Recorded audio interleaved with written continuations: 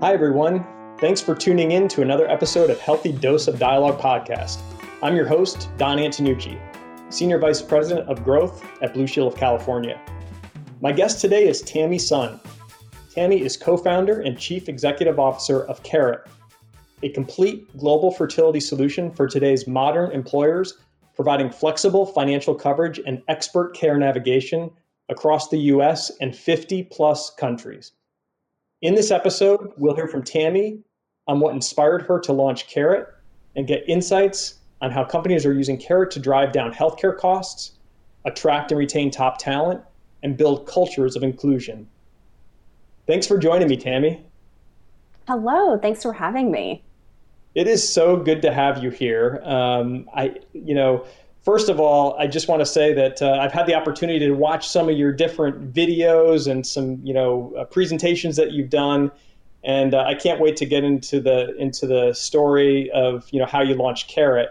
But to start out, I would love for you to share with the audience a bit about your time and your work experience before Carrot. You've got a really interesting background. Yeah, well, thank you so much for having me. I'm a follower and a fan of your podcast as well, and have really enjoyed some of the great content that you put out. And I see you on Clubhouse, and so it's fun to be here, and I appreciate the time. I certainly have had a much more sort of circuitous path to Carrot and founding this company. I spent quite a bit of time in a decade ago in politics and in government and policy, and sort of came out here seeking something different and trying to figure out what is sort of an impactful path for me through the private sector. And I think like one of the things that is so interesting and I think oftentimes missed is there's the things that attract people who work in government and policy and politics are similar to the things that attract people who want to work in technology. Like both types of people have an aspiration or an instinct to see positive change at scale.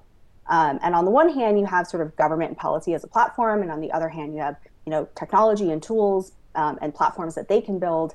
But it's just that it's a very similar sort of DNA.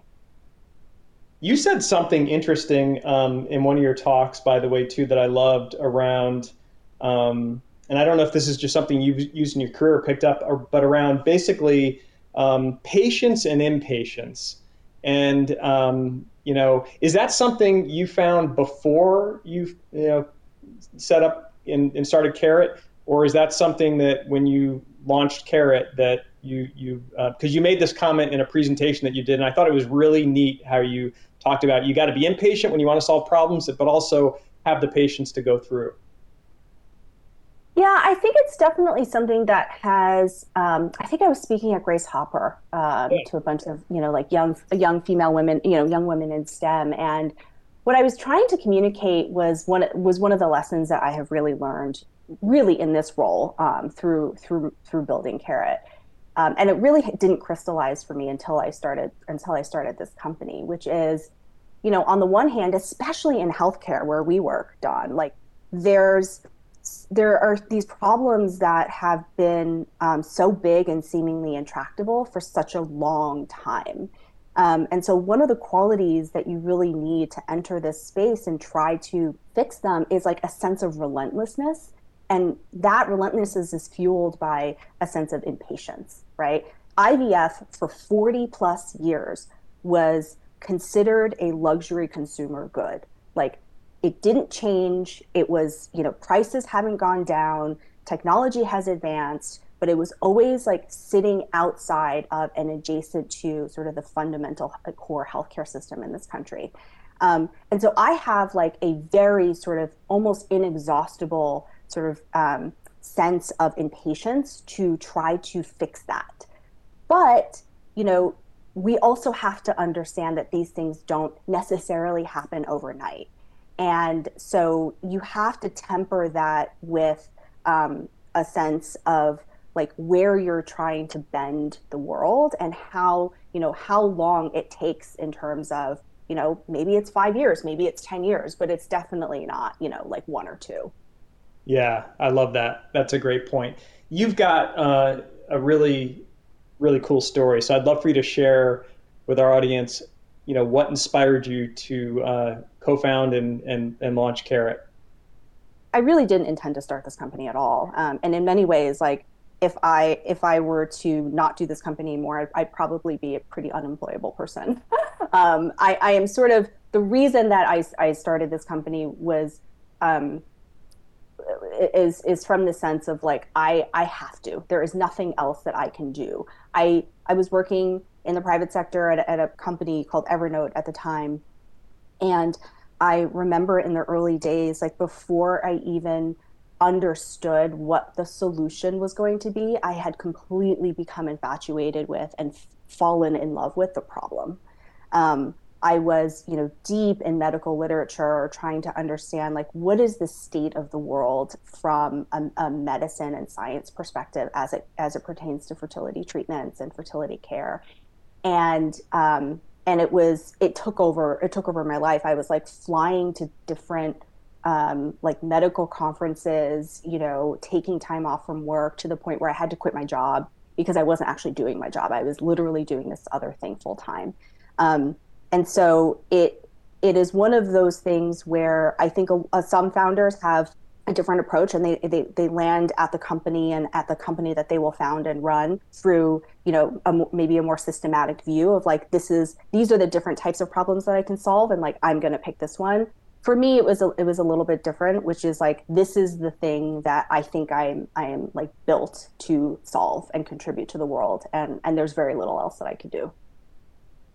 When you launched Carrot Fertility, what were some of the big ahas for you going from, basically working at other organizations to now really a startup? Yeah, I mean, I think the first big aha is something that you probably knew. I could have just called you, Don, and asked you and gotten an answer instead of spending, 6 or 8 months trying to figure it out myself. Which was like I was new to healthcare and I was new to benefits. I knew nothing about it, and so in some ways I was able to leverage a beginner's mind to think creatively about, well, like what are the new ways to fix this problem without being weighed down by sort of existing frameworks and expectations. But the first like aha moment that again you probably knew in 2017 was in order to bring fertility care to the table as a first class citizen with medical, dental, and vision. If what you believe is that fertility care is a fundamental human right and a part of healthcare, then there are very few consumer based solutions that I mean, I would even actually say there are no consumer-based solutions that can achieve that outcome, because in this country, whether you like it or not, and whether you agree or disagree, more than half of all Americans get their healthcare coverage through their job. And what that means is that employers and payers are at the front lines of innovation in thinking about how healthcare is evolving in this country. So we tried a bunch of consumer based stuff and didn't really crystallize that understanding until we started talking to benefit leaders. It's interesting because I have been at health plans much of my career. I've been doing this for 25 years, but I did Yeah. spend a couple of years at a startup technology company that was focused on healthcare and working with health plans, and it was humbling to it was less humbling. I think I was prepared for losing the infrastructure and all that around me, so then it was like me and hey, who's going to make that decision? Point right back at yourself. But what I did learn was, boy, it's really different from the outside, even though I knew health plans, about how hard it is because there's so much going on and there's so many things that are it takes a while to shift, I think. And so I gained a nice respect for that, before I hopped back onto the health plan side of the world. So I totally get that. I totally get that. Yeah.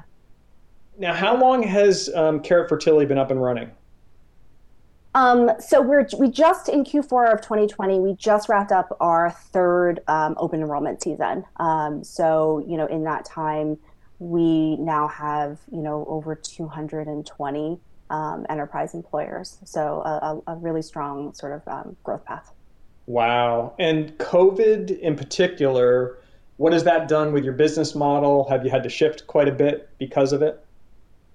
I mean, COVID has just been such an incredible, factor in how healthcare has evolved over the past, year, as you well know, and in many ways, it has accelerated a lot of the changes that we, as innovators, have really been aspiring for and hoping for a long time. And I think one of those things is really around the push towards telehealth and the comfort that people have in using telehealth solutions when physical care wasn't available for that period of time in the summer of 2020. For us, we definitely moved very quickly to rethink our product roadmap and rethink our product priorities in 2020 to double down on virtual care and telehealth so that our members could continue to access support and care at home when possible. Of course, if you need access to IVF care, you have to physically go into a clinic and get that type of access. But increasingly, what we're seeing is there are interventions, and we've developed sort of personalized products and interventions that do help people access more of that care at home. And I think that's a change that we're seeing across the industry as well. I've heard you also talk a bit about, and I'm curious for you to expand on it, that a lot of people think about the Facebooks and the large technology companies of the world are the ones that provide this type of care and access. And I think you found, and you're seeing with your model, that it's expanding to all different size accounts. And so could you describe the pattern that you're seeing and what that expansion looks like? Yeah. I mean, you mentioned Facebook, and in a lot of ways, those first technology movers, Facebook in particular, made it possible for egg freezing to be catalyzed sort of into the mainstream as a core part of health benefits and healthcare. They were the first to do it. They were the first to put a stake in the ground. And in some ways, I think if you look back historically, it really was sort of a catalyzing point that began to shape the thinking of the rest of the economy. And that's not just like the Facebooks of the world. What we see now is Fortune 50s, Fortune 500s. We have customers in retail and transportation, oil and gas, finance, management consulting, food and beverage.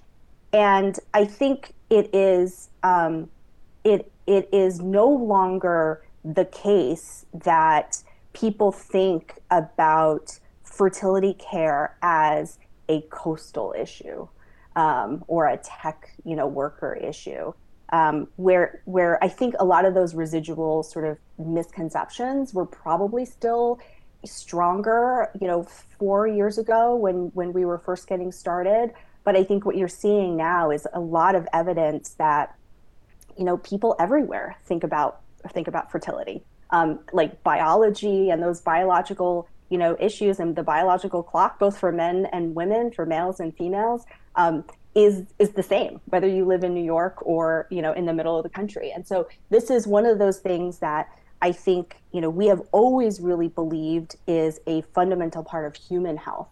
And what I will also say, in terms of like the misconceptions that I am really excited to see begin to be dismantled within healthcare around fertility, is this concept that the endpoint of fertility is women's health.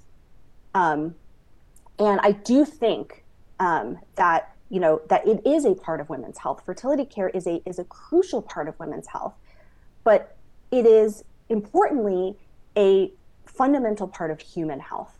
40% of people who enroll in our program are males, and it's important for women that this become a human health issue. It's important for women that the responsibility and opportunities of managing this aspect of healthcare is shared.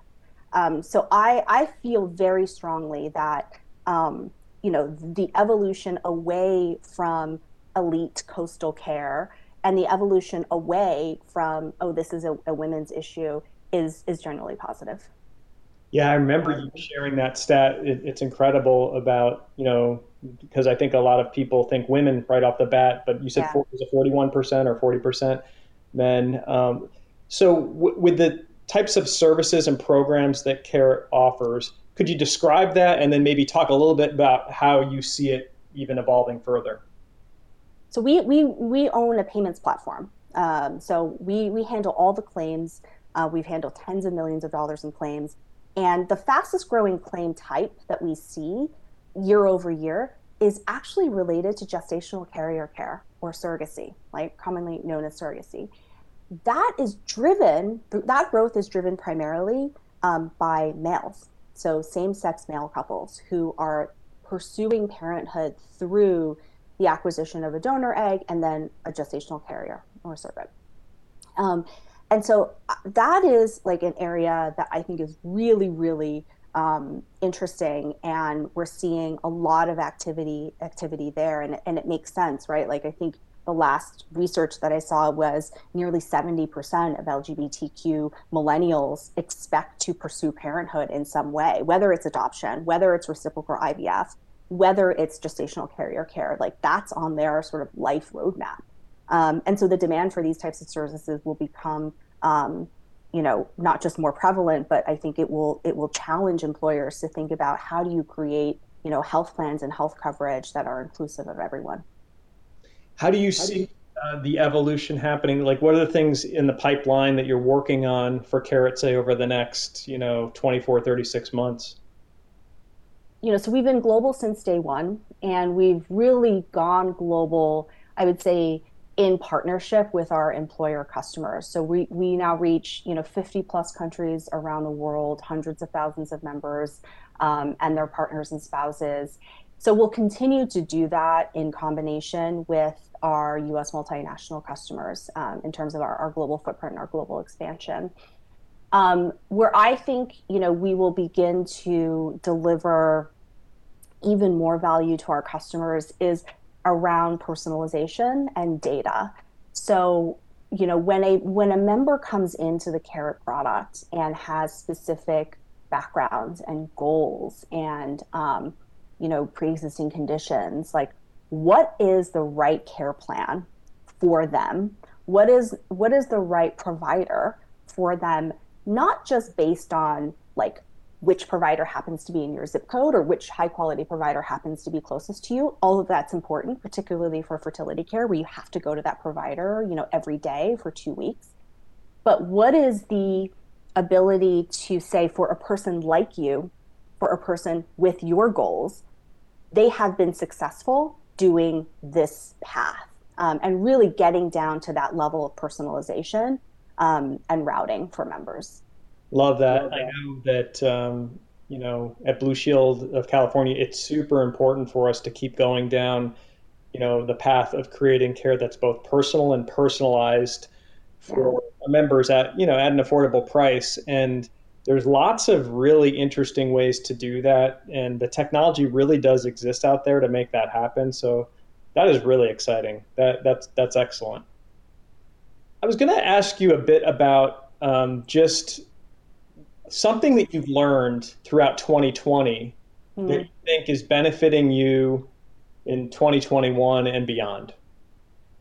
The thing that I've really come to appreciate in this past year, well, it's a few things. Like on the more flippant side, as it turns out, we don't need to be traveling as much as we all have been doing. I actually said to somebody the other day, like, I actually miss the United Lounge, as crazy as that sounds.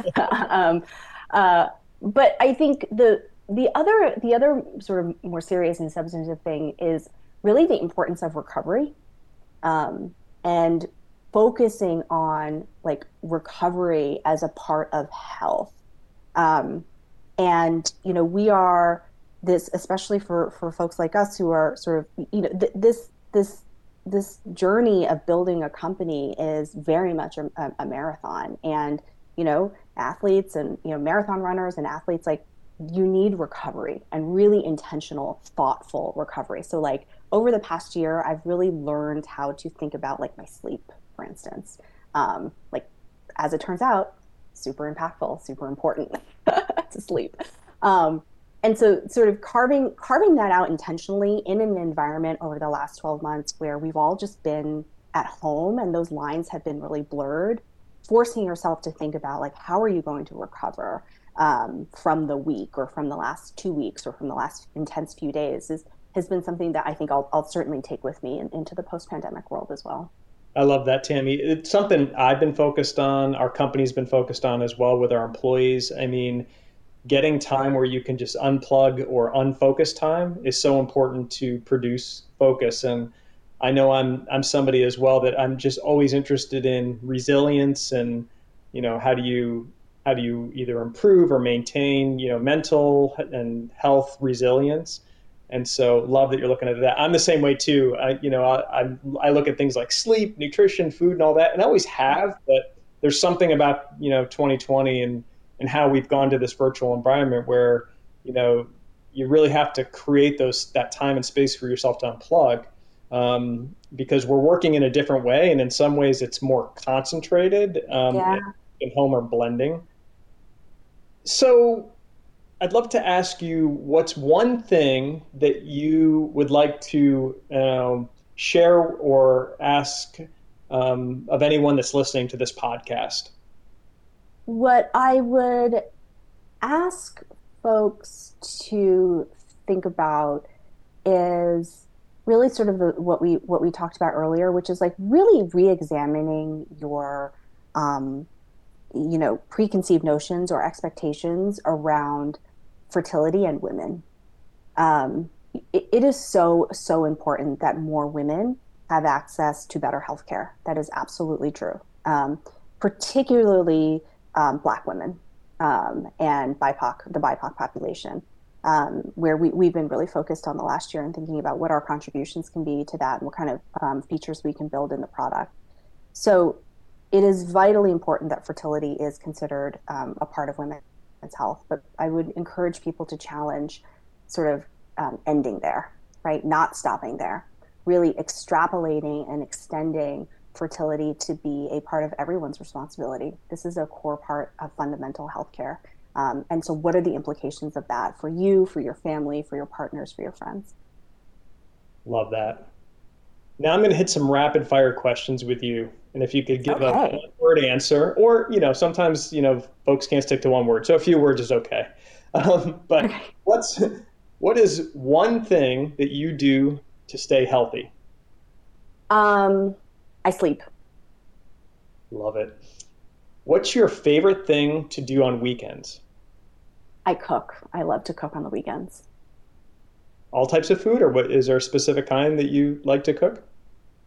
I've gotten into baking this year, sort of keto baking, oddly. It's like a weird sort of offshoot of baking. I don't know that most people would find my baked goods that delicious, but I've sort of gotten into that.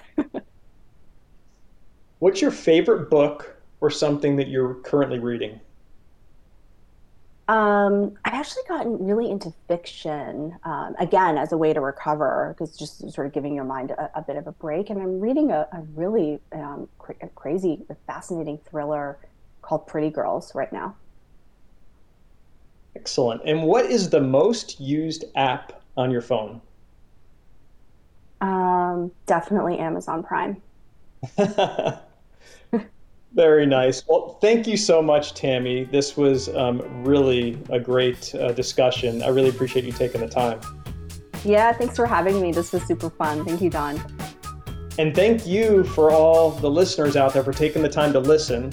I hope you walked away with insights on trends in fertility care and how it impacts the workplace, and ways that Carrot is transforming fertility care to make it affordable and accessible for all. For more information about Carrot, visit www.carrotfertility.com. Thank you.